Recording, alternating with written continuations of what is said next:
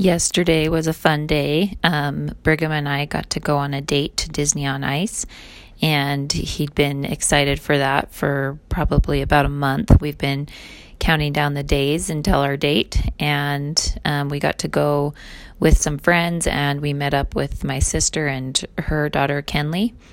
Brigham was the only boy, but I was grateful that I had at least one of my four boys that would want to go on a date to Disney on Ice with me and some of the other moms and their daughters.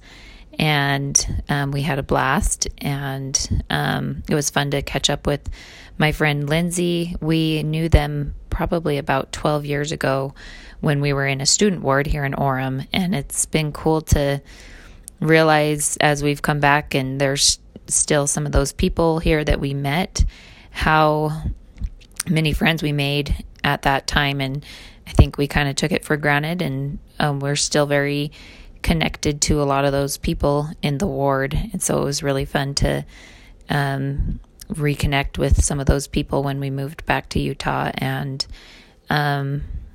we had, on the way home, we were talking about her kids and how she has four kids, and how really medically speaking, it's a miracle that she was able to have four or even have one.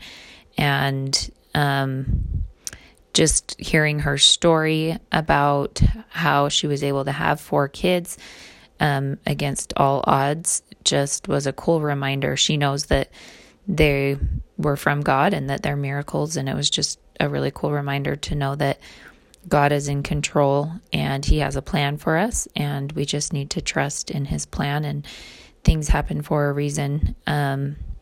But we don't have to worry because He knows what's best, and He sees the end when we don't. And so that was fun. And I think that's everything that I wanted to share today. I just love doing the one-on-one time with my kids and the dates, and Scott's always awesome about being so helpful and supportive when I have other things going on, and taking care of the other boys. And then we ended the night with a fun family movie night and watched The Croods.